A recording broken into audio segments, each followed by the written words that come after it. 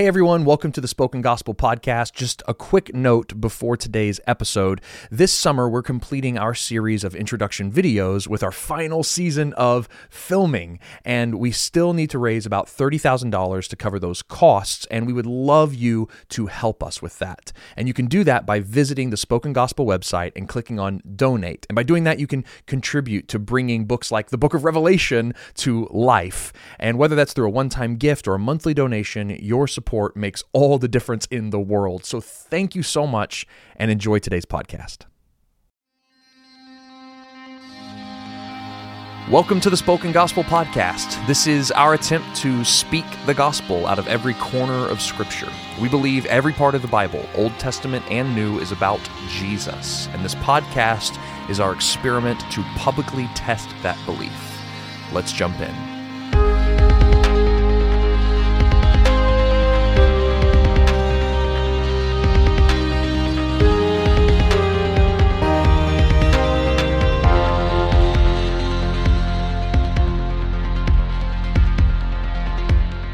Well, welcome. Welcome. We have a very special episode for you today. Numero 50. Cinquecenta. There you go. I was like, numero 50. Cinquecenta is not right. Cinquecenta. Cinquecenta? Is that right? I don't know. You don't know? I don't know. Should we look it up? Is it that important? It's probably pretty important. It's probably really important that we know this in Spanish. Because that's the first language our podcast is being translated in. It is? No. Man. I was just trying to make an announcement. How do you say 50 in Spanish? Here it is. Cinquecenta? Cinquecenta. I was right. Cinquenta. I had a lot of the right letters. Yeah. And that's not the only reason why this is an important episode. This is also an important episode because Seth is moving to Kansas City. That's right.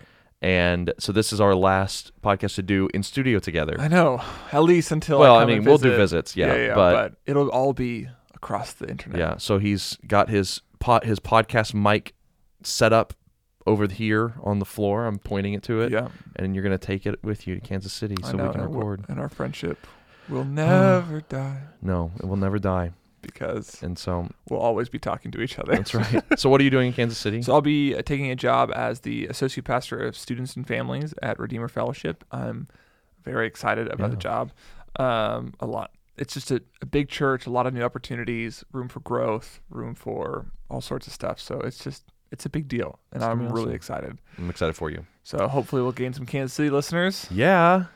If you're a Kansas City listener already and you want to get coffee with Seth when he comes to Kansas City, reach out to us. Yes, that would be awesome. I would love that. Yeah. So, okay. Well, it's also a special episode because we get to look at Numbers 20 and 21, which is any time you get to look at the Bible is really special. So, well done, Pastor David. Thank you. It was like classic. This is my Jesus juke. A classic dad move. Like every time you open the Bible. Every time you open the Bible, it's a special moment. It's a son. Ezra, my son. So in chapter 20, we're just going to do two chapters, chapter 20 and chapter 21, and it essentially tells us the story of Israel at Kadesh traveling to the border of Canaan. That's the entire story. It's just getting to the border of Canaan. Yep. Yeah, it might be important to note that like it seems like in these two chapters, time just kind of flies. Like the entire 40 years in the wilderness basically takes place here. Takes place between the verses 9 and 10. Which I was listening to another podcast about this. It's called 40 Minutes of the Old Testament. It's great. Yeah. You should listen to it. I was telling my listeners, not me. Listeners. Oh, okay. Everybody, including you listening. People eavesdropping in on our conversation. Right. Should listen to the 40 Minutes in the Old Testament podcast. And they were saying that's just thoroughly intentional. Because what happens when you're in the wilderness for 40 years? Nothing. So that's why it passes by in the space of a verse. Like It's like there was nothing there. The Lord was not silent, but like we have no recordings from that time period. They were just wandering in the desert. So that's why it just passes. Yeah. Crazy. And that would make for really bad literature. Really compelling. Yeah. Reading. The action movie of the Book of Numbers would turn into a horrible, boring travel documentary. So the big picture of what's happening is what I'm calling the slow implosion of a dying star. I've been calling it this since last week. And so from all the way back, several chapters now in Numbers, we've had the concentric circles of holiness that have been set up. Yep. At the beginning of Numbers, God arranged the camp Right. in concentric circles of holiness. Right? Yes. And so you had the nations surrounding Israel. You had Israel itself. Yep. Arranged by tribe around north, south, east, and west. Then you had the tribe of Levi around the tabernacle. And they were like a holy barrier. And then you had Moses and Aaron inside the Levites acting as the priest and the king of Israel. At like the door of the tent. And then at the very center, you had God's presence. Right. In like the Holy of Holies. And one by one, each one of those categories has failed to obey the Lord. So we had the rabble, the nations failed to obey the Lord. They grumbled. They grumble. In chapter 11, right? Yeah. They distrust the Lord. Right. And a plague comes, and Moses has to intercede for them. The next inner ring comes, the Israel grumbles and complains. Another plague comes, Moses has to intercede. The Levites at Korah's rebellion grumble and complain and disbelieve, and Moses has to intercede. Now, the question is, will the leadership hold up? Right. Or will they disbelieve too? Yeah. Will this disobedience spread like the flu or a plague all the way into the center of the camp? And you probably know the answer. The answer is no. This is why I'm calling it the slow implosion of a dying star. Like every circle is just collapsing in on itself. Right. But what's been fascinating is that the mixed multitude, the nations, the Israelites, the Levites have always had a mediator to go back on. There's always been somebody to go to God for them to pray and intercede. And this is the whole cycle of the book of Numbers. Right. Yes. But what happens when there's no one left to intercede? What happens when Moses and Aaron are dead? What happens when Moses and Aaron disobey? Right. Who intercedes for the interceders? Right. Who watches the watchmen? Who watches the watchmen? And so that's kind of the question that you'll end up asking here. And what's fascinating is the cycle that we've seen over and over and over again of grumbling, of laws, grumblings, punishment, intercession is broken here. Yep. Because there's no one left to intercede. Right. After Moses and Aaron disobey. Yep. There's no intercession. There's just the punishment comes, and there's nothing to be done about it. They just have to accept it. Yeah. So we'll get there in the narrative. But that's what's happening. The slow implosion of a dying star. That's it. And then it's supernovas. Yeah. And there's also an irony here too, is that all the way up until now, Israel and the rabble and everyone and the priests, they've all been coming and attacking Moses' leadership and Aaron's leadership. And they've been saying, you guys are unfit to lead. You should let other people lead. And God has again and again and again said, no, these are the people I've chosen. And then in this ironic twist, we find out that, Moses and Aaron aren't the perfect leaders. Right. They are humans, and they're sinful, just like everyone else. Yeah. And so you kind of have like all that's left is God in the middle of the camp, and no one can exist near him. It's kind of like what was said by the rebels. Everyone who comes near the tabernacle of the Lord perishes. Are we all to perish? Are we all to die? Right. Comes true even of the leaders. So it is like the slow implosion of a dying star. I like that. Thanks for borrowing my language. Yeah, I just stole it. So verse 20, verse 1, Miriam dies. Miriam's dead. This is Aaron and Moses' sister. And she's been acting kind of as a prophetess for Israel. Yep. Was she one of the 70 elders for Israel? I don't know. Or is she just a prophetess? Oh, I don't know. Both. Anyway, somebody email us. look that up. But she was well respected in the community. She early on, right after they left Sinai, she thought she should lead alongside Aaron. Right. Aaron and her approach Moses, and they're like, "Hey, why are you the only one to lead? We should get to lead." And then Miriam is the one that is struck with leprosy, not Aaron. Aaron kind of gets a free pass there. Yeah. And it's kind of like, whoa, like was that like what? Why did Miriam get punished and not Aaron? Maybe because Miriam's the one who incited, voiced the complaint. Right. Yeah. She was also at the Red Sea crossing. She was singing, potentially leading the song as a prophetess as might. a prophetess, yeah. Yep. And so the point here is that now the question is, will the center hold? Will the leaders of Israel fail as the rest of the people have? And we don't really get any. We know that Miriam's already failed. Right. But I think what Miriam's death does is foreshadow the fact that death is coming for the leaders. Yep. It's like if there's 3 people at the center, the first one just died. Third in command just died. It's making its way up the chain. Right. So then we get into kind of one of the big stories of the Old Testament. One of the big stories, and one of the most I want to say misunderstood, not in the sense that I understand it, but in the sense that it is difficult to grapple with and to understand. So it's the story of the waters of Meribah. Mm-hmm. There's no water for the congregation, and they assemble themselves together against Moses and against Aaron. Yep. And they grumble that there's no water. Right, which is a legitimate complaint. It is. People need water to live. Yeah, but isn't it interesting that it's almost the exact same complaint as all the way at the beginning of the wilderness? Oh, they're still grumbling. They're still grumbling. Yeah, I don't think Israel's off the hook here. Yeah, but we don't hear God, condemning them as he normally does. That is interesting. This is the one place where grumbling is not met with. Right. Actually, it's more like the book of Exodus, where they're complaining. It's a mirror of that story in the book of Exodus. And then God gives them what they need. Mm-hmm. Which is just to show God's grace and mercy.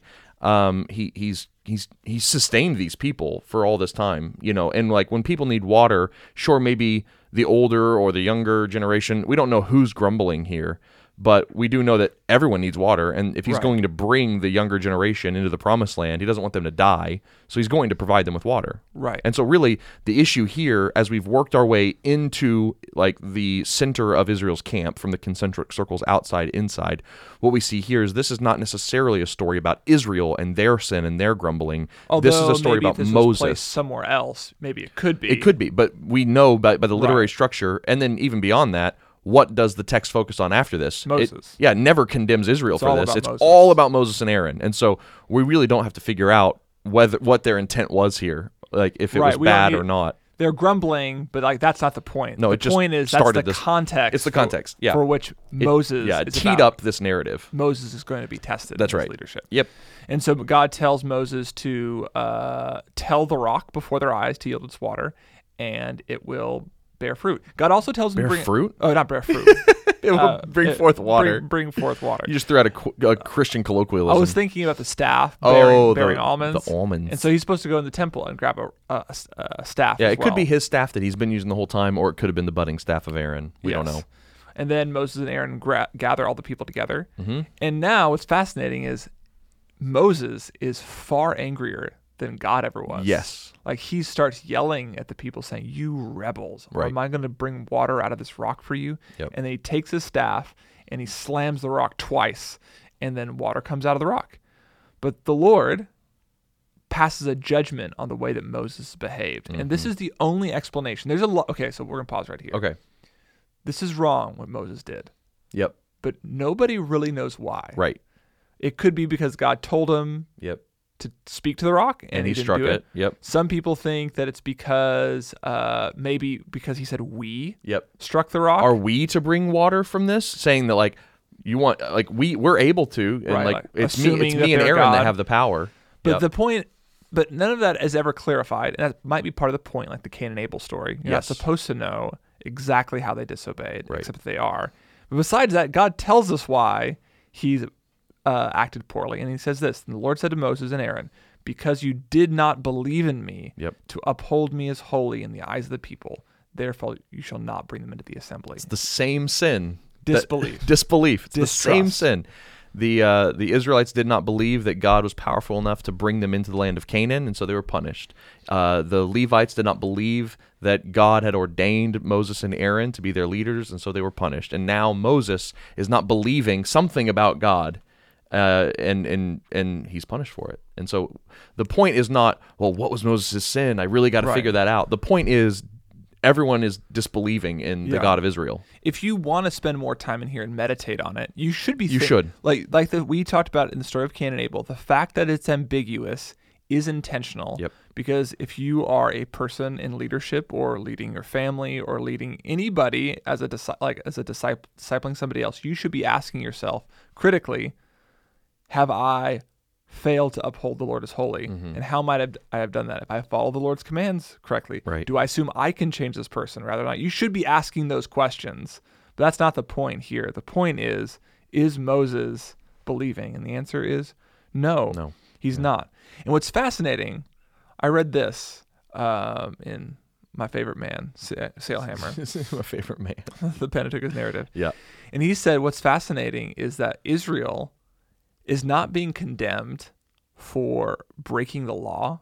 but for disbelief. And like that's really interesting. And throughout the narrative, that's actually being true. Like over and over again, we'll have long sections of obedience, but whenever they break God's trust, like it's always the sin of disbelief. Wow.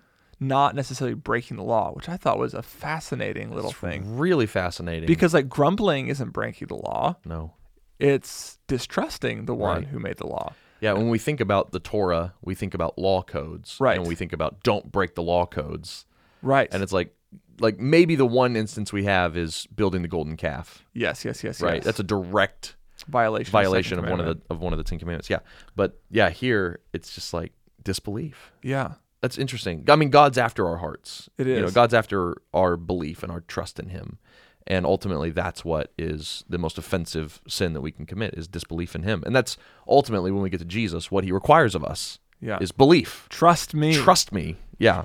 And so I was thinking about this, though, with this sin of Moses, and I was trying to meditate on it this morning. And I was like, man, it's such an ambiguous sin, and it's hard. What were his motives? And it seems murky. And I was like, you and I were in a discipleship group together for years, and we confess sin to each other. And oftentimes, that's what it feels like when we're trying to be like, what was behind my action here? Right. Like my motives. Let's get behind it. Yeah, my motives seemed murky, and I feel like part of it was good, but part of it was bad, and I couldn't quite get to the sin. These people have over and over and over and over again said the same thing to me, and I'm just tired of it. Right. Like, so it feels like my response is justified, but at the same time, the Lord told me to speak to the rock, and I hit it. Like, which one? Yeah, but the water still came out. Like, it just feels like very human. It feels very much like, oh yeah, that is what it's like whenever I sin. It doesn't just feel like cut and dry, black and white. There's often these mixed motives, and yet the sin is still real and deserving of punishment. And anyway, so if we're seeing the concentric circles fail, disobedience, disbelief, distrust, you now have the king of the people, the one who is supposed to provide for everybody, failing. And the intercessor, the high priest. He's about to die in just a moment. All the leaders are about to die. And all that's left is God in the middle. I think, which is, so one, like we need to think about that, but God provides. So all the layers fail, including the leaders, and God still provides water for them, right? Oh, yeah. So it's like at the end of the disobedience, God is still faithful to provide for his people, even when the leader fails. Yeah. So I think at the end of the day, this is what Paul picks up on in this story, is not the fact that Jesus is a better intercessor than Moses. And we talked about that last week. Right. Paul picks up on the fact that Jesus is the water from the rock. Yeah. That Jesus provides for his people even when the leaders have failed. Yes. Do you have the verse right there? Yeah, I do. And so Paul in 1 Corinthians 10 is kind of walking through the Exodus story and then the wilderness wandering. So I'm going to read 3 verses or so. For I do not want you to be unaware, brothers, that our fathers, so these people we're reading about, were all under the cloud and all passed through the sea. So this is the Exodus story. They were led by the cloud, they passed through the Red Sea, and they were all, in a sense, baptized into Moses in the cloud and in the sea. And then they went into the wilderness, right? And they all ate the same spiritual food, and they all drank the same spiritual drink. For they drank, and here it is, they drank from the spiritual rock that followed them, and the rock was Christ. So there's a few things happening here. He's saying there's this Jewish tradition that Paul was probably aware of, that you can go and read about in some of the rabbinic literature, that it was believed that there was this rock that actually followed the people of Israel throughout the wilderness, like a floating rock, and it was that provided water wherever they went. And he's saying that floating rock was actually Jesus. Right.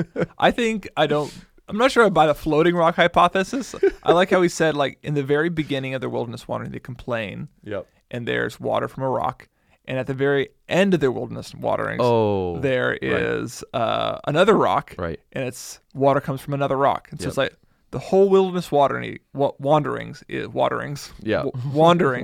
bookended by water from a rock. Yep. It's like it followed them everywhere. It followed them everywhere. Yeah. Like it's God's faithfulness is on either side of the wilderness. You could also think of it, if it's a spiritual rock, right? Right. A breath rock, that kind of goes wherever it needs to go. There's rocks all over the wilderness. And this spiritual rock, this invisible rock, this provision of God could go into any physical rock Oh, yeah, and make it a spiritual one and make it spring water out of possess a rock. And so anyway, it's interesting to think about that. But regardless of the actual reality of how this took place, we're talking about a lot of different miracles anyway in this story. But he's saying that the thing that provided water from a rock was Jesus. He is the one that was struck and water came out of. Yeah. Or that he was spoken to and water came out of. And so, like, what are we supposed to see here? You kind of mentioned it a little bit, but you're saying that Jesus provides for us even whenever we have, like, no reason to be provided for, or what were you saying? I think that's part of it. I think, like, if you have the wilderness wanderings bookended by provision of water, and it comes through striking the rock. Yeah. Like, we do have a picture of Jesus, yes, who is struck by a sword and water comes from his side, right? Exactly Jesus himself says he is the living water to the woman at the well, and she's thirsty and she needs water, and Jesus' message to her is, come drink from the water of life. And you'll never thirst again. So, like, your wandering will be over. Yes. So, like, there is what's happened for Israel, and the physical provision of thirst is what Jesus does for us spiritually. Right. And I think there's also promises embedded in there. Like, if you are listening to this on a cell phone in the middle of Kenya, not with no access to water, there are real, like, if you don't have access to water, the Lord provides for your daily needs. He provides for your daily bread. But for all of us, whether or not we live in abundance or not, the Lord provides water for us when we trust him to. Yeah. And so, like, Moses was... Oh, that's good. Yeah. Right? Yeah, so this leans into belief or disbelief. Right. Where it's like, well, okay, if God provides us with spiritual water that quenches our deepest needs and that we'll never again thirst again, our wanderings will be over, we'll be with him satisfied, how do we get that rock? Or, how do we get that water from that rock? Belief. We trust that he is that. Moses didn't need to strike the... didn't. Yeah. Mm-hmm. Didn't need to strike the rock. Oh, yeah. He just needed to trust that the water would come from the rock, and it would have. Yeah. The fact that he strikes it tells us that that's actually the only way we get the water, is once Christ the rock is struck for us. That's actually the only way Israel finally will be able to call and trust on the Lord, is if the Lord is sacrificed for them, because their hearts are hard.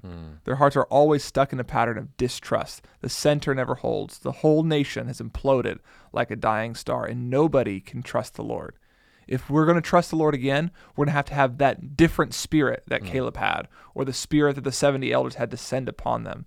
The Lord will actually have to give us a new heart. Like, rivers of living water will need to flow not into us, but from us, in order for us to trust the way that Moses never did. That's did not at the end. And that's what John picks up on. The livers. Oh, that's what Sam, our lead pastor, I was having him on the Bridgeway podcast, and he said the livers of living water too. So he's not the only one. But yeah, the rivers of living water that Jesus talks about in John is linked to the Holy Spirit that comes and flows through us and gives us a new heart. So I think you're absolutely right to link those two, that what will take us away from this disbelief, it is the fact that when we look to Christ and trust him as our rock, that these rivers of living water come into us and give us the heart that we need to actually obey, the new spirit of Caleb, the Holy Spirit within us that actually leads us away from disbelief and into belief.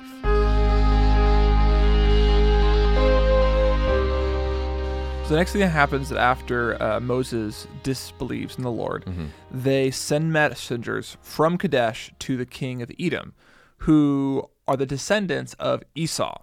So this is important because Esau and Jacob were brothers back in the day. And both of them received new names. Yes. Esau was renamed Edom, and Jacob was renamed Israel. Yes. So now Jacob and Esau are meeting again, but they're Edom and Israel. Yeah. So it's like an old siblings that now turn into nations are coming back together. Right. And so Moses knows this, and so he kind of is making a treaty with Edom to pass through their land. Right. And should throw us back to Genesis, because that's what happened. Jacob tried to make a treaty with Esau before they even met. He sent like this parade of gifts, and Esau had his huge army with him, and so it's very similar what's happened. But if you remember in that story, they met and they embraced, and everything, there was reconciliation, and it was beautiful.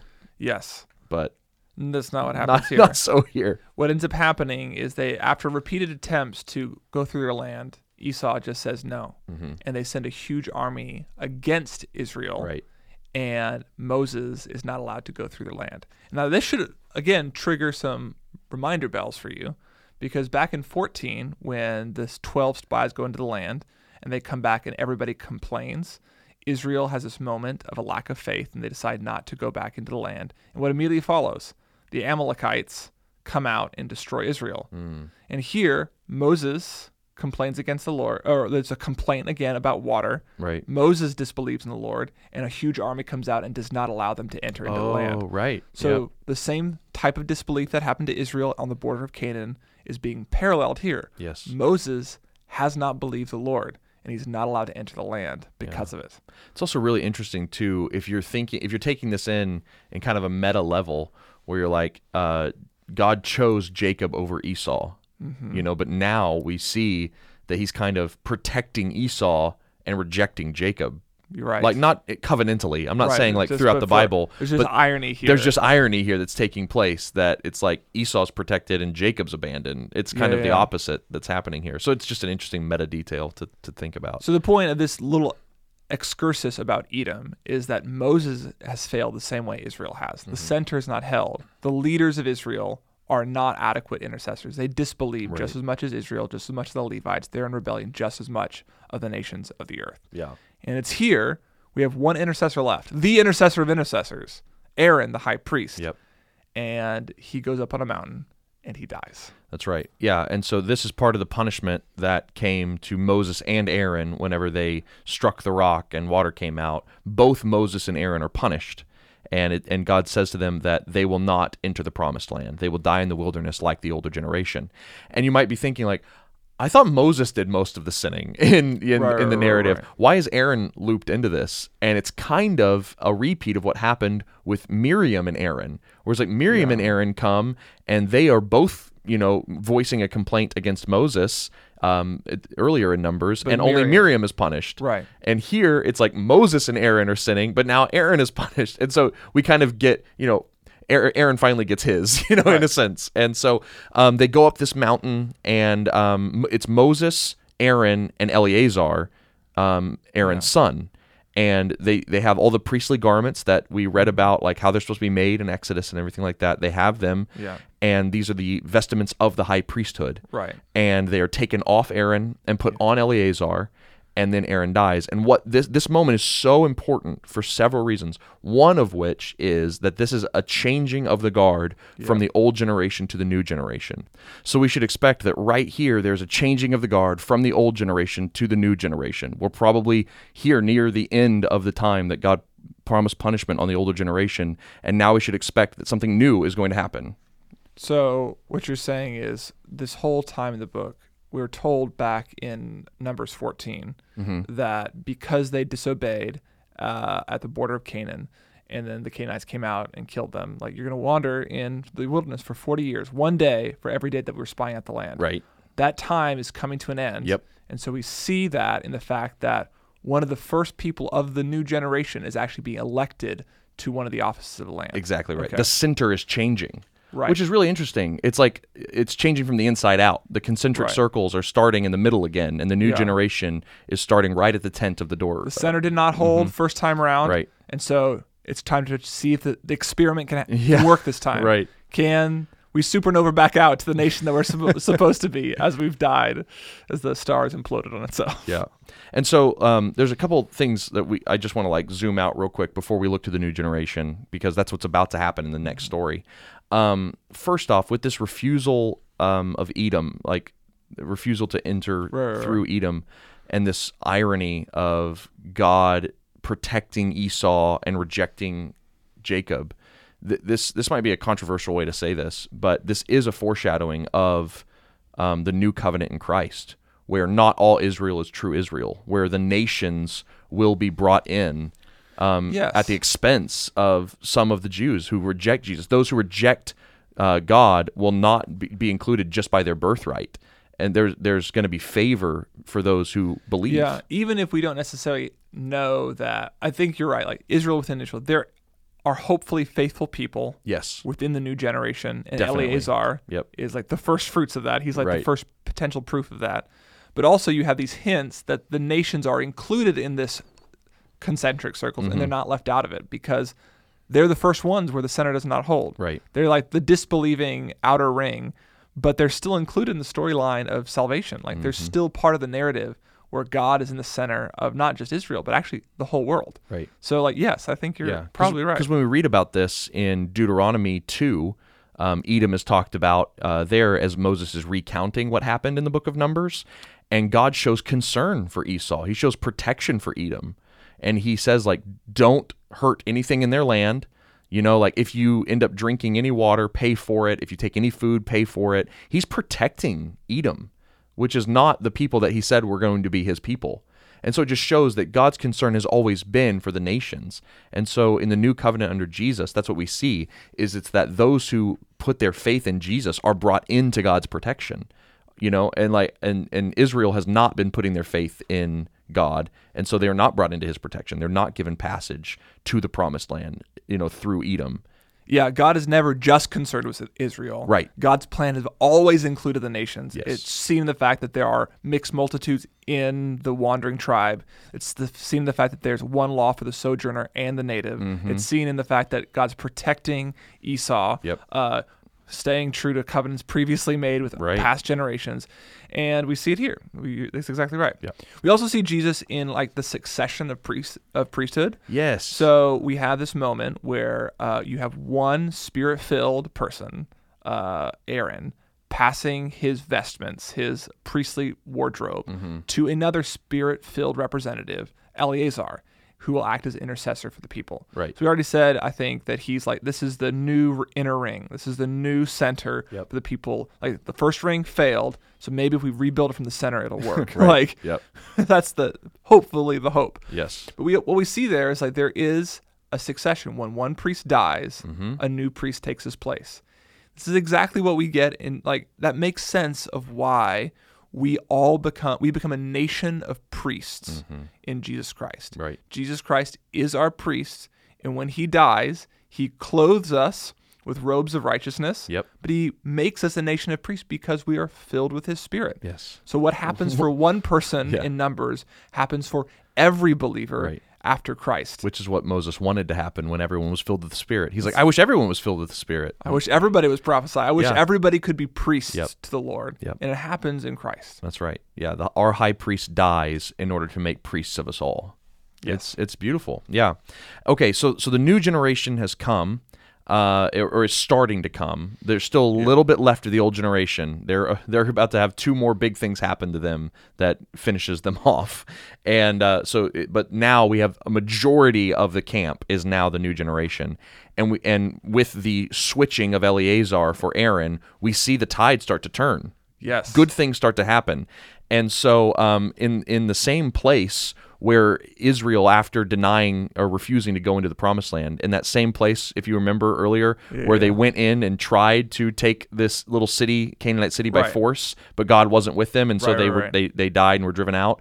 They go back to the same place, and they actually ask God if he will give them the land. God says yes, and so they go in and they actually take Arad, which is then renamed Hormah, which means destruction, which was ironic the first time, right? Because it was Israel that was destroyed, but now it's their enemies that are destroyed. Fascinating. And so they do that in Hosea too. Oh, do they? In Jezreel is this place of destruction, but it becomes this place of redemption. Like he renames it. Yep. And it's also a parallel to what we saw at the very beginning of the wilderness wanderings.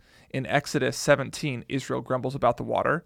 Then they are attacked by another tribe, the Amalekites, and then they're saved by Moses interceding and lifting up his hands. Yeah. And so right here, what do? They pray, and they're given victory over battle after the grumbling in the water. So it's the same thing, but with a new generation. It's the same pattern, but it's also a preview that this might be like this new generation is like the beginning of the wilderness wanderings. Oh, right. It's like it's restarting. Yes. It's the whole pattern's restarting. Yep. If they could, and then it's also foreshadowing the future, where it's like if they could win this battle against the Canaanites, maybe they could take the whole land. Yeah, it's a preview of the book of Joshua, which is coming up. Yes.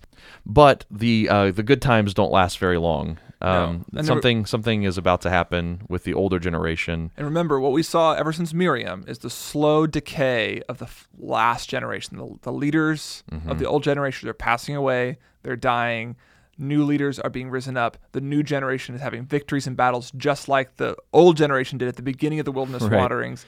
And this is kind of like the final stroke against the old generation.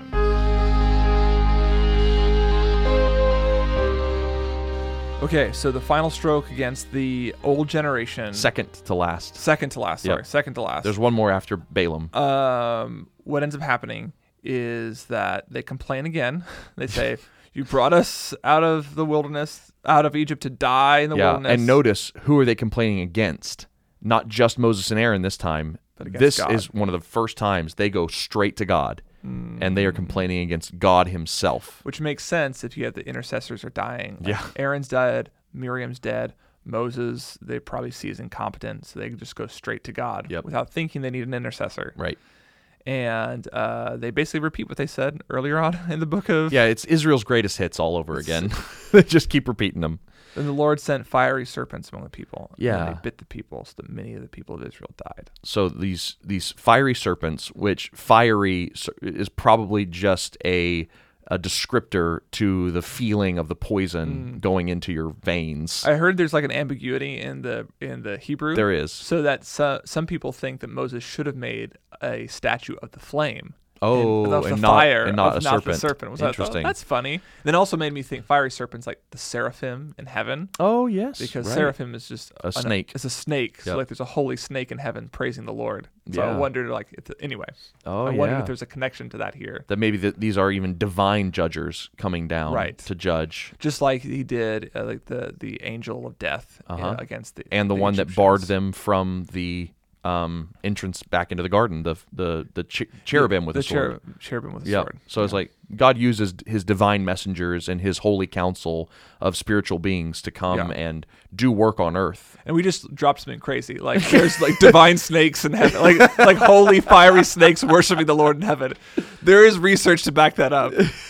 But I just learned about it. Like it's on coins. Yeah. In ancient Mesopotamia, you can find coins with like angelic snakes. It's weird. And part of the reason people believe that in Eden the snake was a snake was because he was a fallen seraphim from the courts of heaven that used to praise God. Right. Anyway. Yeah. There's a lot of crazy stuff. There's a lot of that's just a taste for something later. And then while we're talking about the words, the word snake sounds a lot like the word bronze in Hebrew. Okay. And so it's kind of a play on words there too, where it's like there's this serpent and then it's the bronze serpent. Right. It's kind of like a double entendre. And what you're talking about there is the fact that the way that the people will be saved from the curse of from the poison is by Moses crafting a bronze serpent, lifting it up in the middle of the camp, and all who look to the bronze serpent will be saved. Right. And so God, and this was God ordained, like didn't God tell him to make this?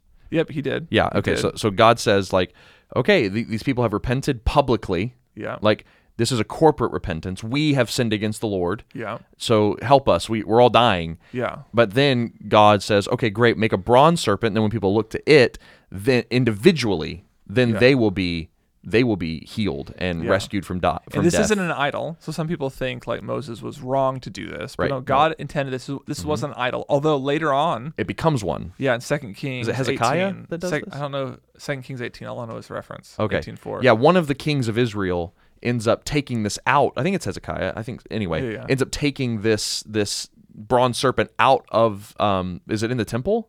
I guess so. He takes it out and gets rid of it because it had become an idol. People started worshiping it as an image of God that could save them apart from God himself. Right. And so like what was meant to be a symbol of faith became an idol of like, I mean, that is interesting. Yeah, I'm trying. There's things I want to say right now. Like what do you want to say, David? Well, it's just controversial things. Oh. Yeah. Well, I think so. Let's talk about. So, why would you make a bronze serpent? Like, why is that the response? Yes. Okay. So I love this question because the reason is, and apparently this was in the ancient Near East. Oh, I got to remember the name of it. It was like, I can't remember it. Dang it. I read it this morning. But there's this thing in the ancient Near East where if you let's say, for instance, you were actually bitten by a real snake out in the wilderness. Yeah. Okay, you were bitten by a snake. You would come and you would look at the image of a snake. Oh. Yeah, and it was supposed to like counteract it. It was like, like what is it in math? Whenever you have two things that cancel each other out, it's kind of like that thing. Subtraction? No, like denominators and something with fractions. Yeah, it's like there's this thing that cancels each other. It's in algebra anyway. Okay. Anyway, it's like it's Neither supposed to. of us are math people. No, it's like a double negative. It cancels it out, Okay, there's this thing, and so that's kind of what's happening here. Is that you need the thing that poisoned you is the thing that can save you. Fascinating. Okay. That's important because when we get to Jesus and he uses this, and we'll get into it more here in a second, but I'll just make this one point, which is that the sin that actually was going to kill us, that was going to bring death to us, he experienced it. Yeah. And so it's a one-for-one thing. It's an eye-for-eye thing. It's we had the poison of these fiery snakes in us, so we had to look to something that was a fiery, poisonous snake. And so anyway, that's kind of the reason why it had to be.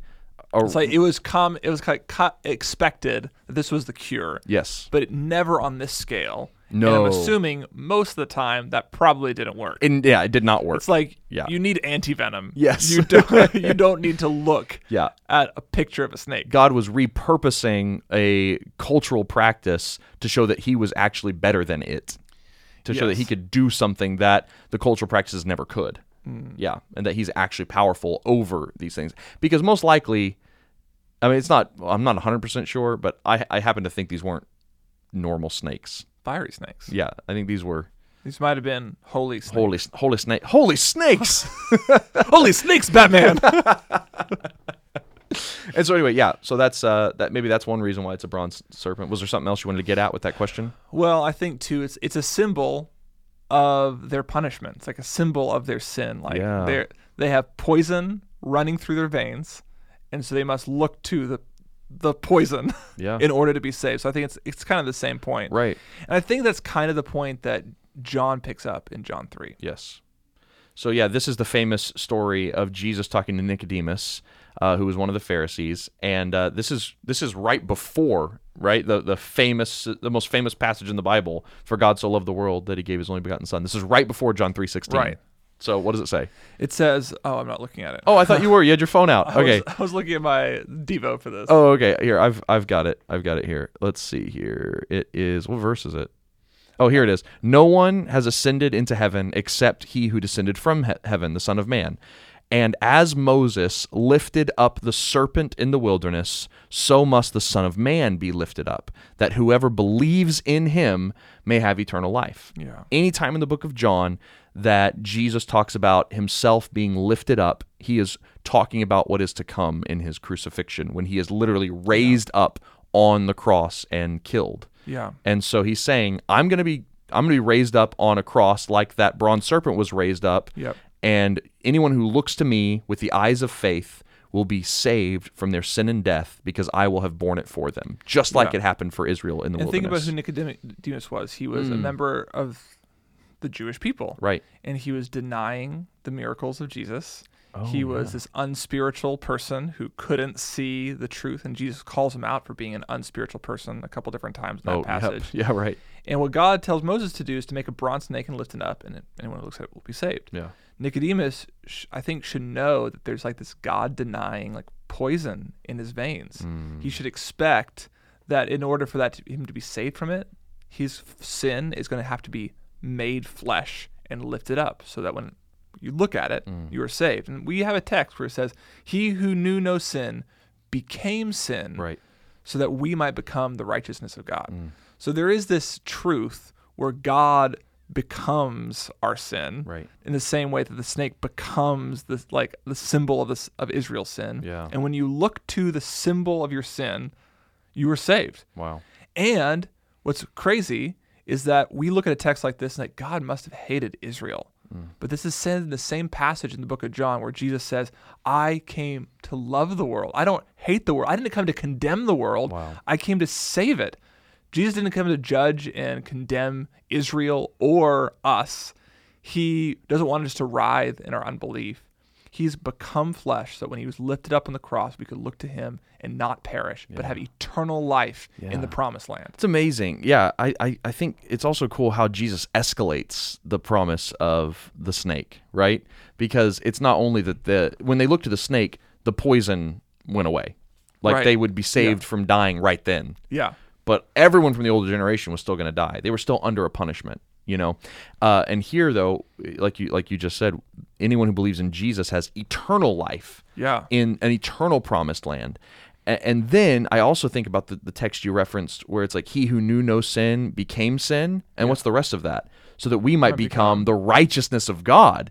And so not only like our sin taken away, is the sin taken the away, poison drained. We actually get something new and better. Israel just had the bad taken away. They didn't get anything good in return. Yeah. We also get the righteousness of God. It's not that we are brought back to net zero and we're just healthy people and we have to not mess up again or the snakes are coming back. We are actually made the righteousness of God. Like propitiation. Right. And what's the other one? Justification. And justification. Yeah. Like, the wrath of God is taken away. It's propitiated. That's what happens here. The wrath of God is taken away. But in Jesus, not only is the wrath of God propitiated, we are also justified. Right. We are declared righteous. Yeah. We are declared the new generation. Yes. Who can enter into God's rest. It's amazing. I love that story. And so then after that, are you done there? I'm done. Okay. I'm done. We could probably keep going on that, but it's a beautiful text. I just love it. Anytime that Jesus does our work for us in the Spoken Gospel Podcast, it's really a beautiful thing. Beautiful moment. Where it's just like, anyway, it's also one of the fundamental texts for why we do this. Yes. Is because Jesus is able to look at this obscure story. It's only, how many verses is this? 5. It's like 5 verses, and it's weird. And she's like, that's me. That's what we're doing in this podcast, is just going like, you can do this with every text if you do it responsibly. Right. But like, you can do it in every text. Anyway, and so then we get some more victories, right? More victories in battle. And there's songs being sung as they do it. It's like, it should feel different. Very different. There's poems, there's songs being, it's like, it's not like anything you've read so far, because this new generation is new. Yes. You should expect it to look different. And so they start winning these battles. Yep. So they win against Sihon and they win against Og. And that kind of brings us to the end of this chapter before we meet Balaam. And one thing that you should, verse 26. So they come to Heshbon and they destroy it and they beat it. And there's this like proviso. There's like this justification for their actions of verse 26. For Heshbon was the city of Sihon, the king of the Amorites, who had fought against the former king of Moab and taken all his land out of his hand as far as the Arnon. Yeah. So this is important, right? Because Moab were the descendants of Lot, and Israel was told, you cannot take any of Moab's land. Like, this land is protected because God is keeping His covenant for people that are not necessarily from Israel. Right. But it's okay for them to take this land because it was taken by the king of the Amorites, and it no longer belongs to Moab. And so it's really like strange that he adds this like proviso, this clarification, this justification, because what he's doing is Balaam is about to come and he's about to curse Israel. Yep. On behalf of the Moabites. Yeah, he's about to curse them, right, on behalf of the Moabites. Right. And what this is doing is saying, no. They were actually justified in doing so. Like Balaam, the Moabites might be justified in cursing him if this land actually belonged to the Moabites. Right. But it doesn't. They were just in taking it. And when I thought about this, I was like, what's fascinating to me is like God keeps His promises and He keeps His law. Yeah. Like, I think when I think about like Jesus fulfilling the Old Testament laws, it's like, oh, they're just different. Like, we get a free pass. Like, God, it's like they're just different now. Like, we don't have to think about them. Like, we don't have to like do the precise mathematical equations. But like you see here, like God is being faithful to His law in circumstance very particularly. Yeah. Like, you were not supposed to take that land, but it was taken over by somebody else. So now that you're allowed to take it, I see. Yep. The law is fulfilled. Yep. You can now go and take the land. I was like, man. Even on a geopolitical scale, right, God is obeying His own law. Right. Or it takes me back to like the mistrial of the woman caught in adultery. Oh, right. It's not that she hasn't sinned. It's that the Pharisees are following the incorrect court procedures. And so He says the trial must be thrown out. Right. He's not letting an innocent party go. Right. he's saying you're not trying or fairly. Yeah, you didn't follow the law. Right, you didn't follow the law. The other thing to point out here in this why does Moses bring this up about the Amorites and the Moabites and all this stuff is because there's also a statement here about how powerful the God of Israel is whenever he fights with Israel. Yeah, because they said that the God of the Amorite, or the people of the Amorites, they went and they took over all of Moab. So the Amorites are stronger than the Moabites. Yeah. Right? Yeah. But then Israel, and then you read this long song. There's a war song in here that's not an Israelite ballad. It's an Amorite ballad. And it praises the strength of the Amorites. And it talks about how they're so much stronger than Moab, and they're just so buff and they're so swole. And then what happens is that it's all ironic because Israel beats them. Right. Verse 34. Do not fear them, for I have given him into your hand. Right. And so it doesn't matter how strong they are, they're much bigger and badder. Right. And so it's just also supposed to amplify the fact that Israel's taking some of the strongest nations that are annexing their neighbors. Israel, this wandering people group that should be starved and anemic in the wilderness, right, is able to go in and take nations that are like conquering the world. And think about just from like the Moabites' perspective. So there's this group of about 2 million people, and they've been dying off for an entire generation. They've been wandering for 40 years. They're getting weaker and weaker. The old guard's leaving. You have this new people who know nothing but like a desert existence. Who are the least likely people you expect to win a battle? Right. It's these guys. Yeah. These people shouldn't be a threat to you. And yet here they come taking down the biggest bad guys of their time. And why?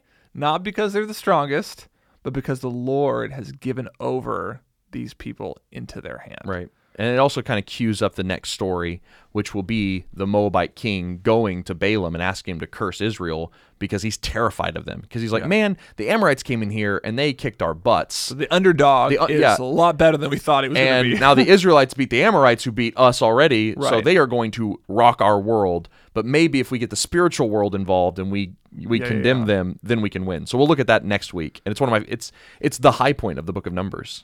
When a pagan prophet comes and says, tries to curse Israel. Yeah, it's so good. I love that story. So we'll look at that next week. How do we see Jesus in successive conquests by the new generation? It's a great question that you've asked yourself there, Seth. I would love to hear how you would answer that. I mean, I think the easiest thing we see here, I mean, obviously it's a foreshadowing of the book of Joshua. Oh, yes. And their enemy even devote to destruction. There's all sorts of language that's used here in Numbers. That gets picked up in Joshua. But I think what ultimately, how we see Jesus fulfill this is, well, one, in the Great Commission, what Jesus says to Pilate, my kingdom is not of this world. Right. Because if it was, my people would fight to secure my release, but my kingdom is from another place. So we do know that Jesus has a kingdom, and that has a sphere of authority, right, but it's not won by military victory.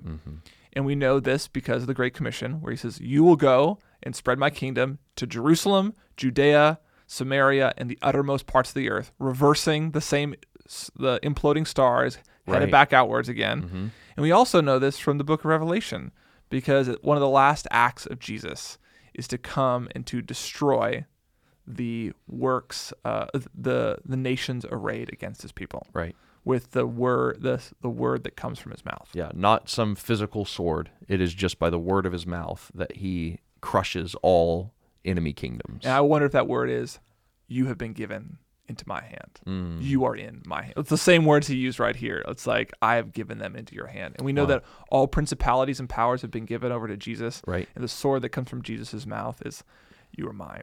And the battle's over. Yeah. It's a beautiful picture to think about that with, I mean, and it's going to mean something different to every single person, no matter, depending on where they live and their own geopolitical situation. Right. It's going to mean something different to Americans living in Trump America. Right. It's going to mean something different to someone. What does it mean to someone living in like an oppressed, like an oppressive What does it mean government? for people like Israel? So if there are multiple people groups who are oppressed by their regimes, or they are nomadic, they're refugees in another land, and they're looking for a homeland. Like, what does this tell people who have no home and are looking for one? Yeah. What does this tell you? Like, I'm asking you that question. Oh, you're asking me that question. Like, as you meditate, like, the first application of this text is to people who have no homeland Right. and who are trying to gain one. Yeah. What does Jesus's final coming tell us? Give them hope for? Like, what is it? Well, it's that like, I'm going to give you a land that you could not get for yourself.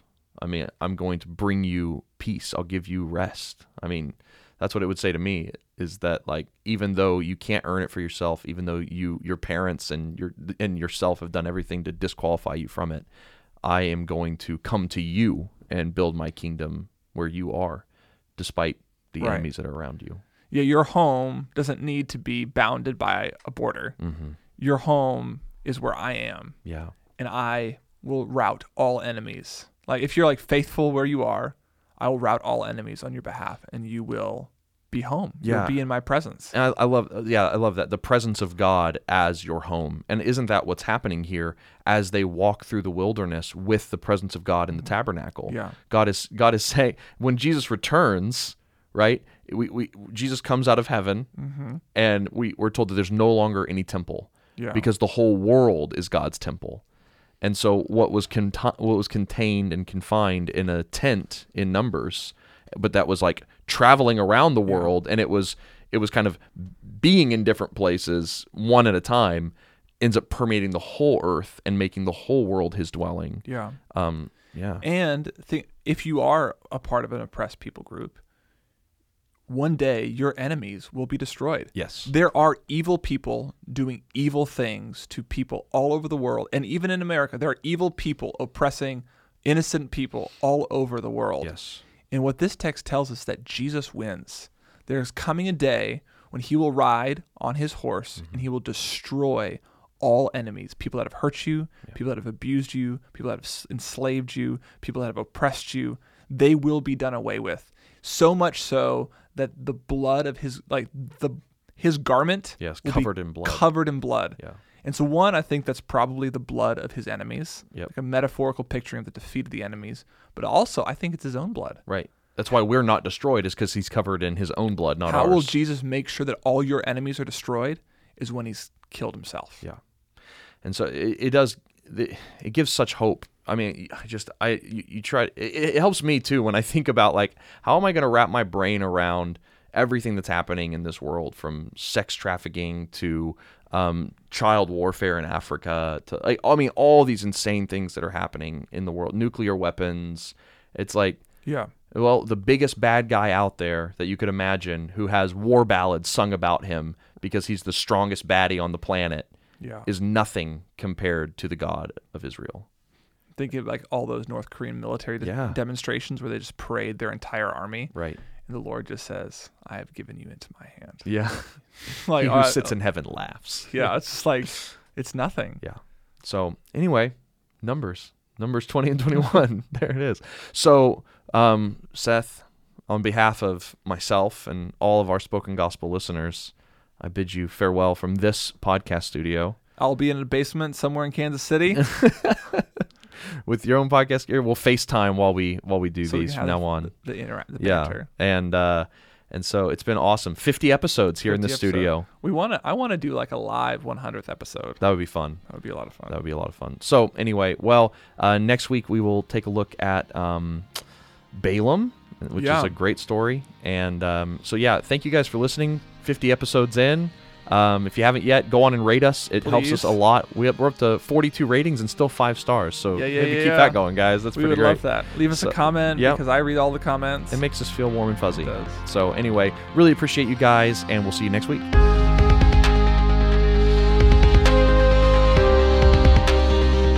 Thank you for listening to the Spoken Gospel podcast. Spoken Gospel is a nonprofit dedicated to creating free, gospel-centered media that speaks the gospel out of every corner of Scripture. So to join us in our mission and view our resources, we invite you to visit spokengospel.com.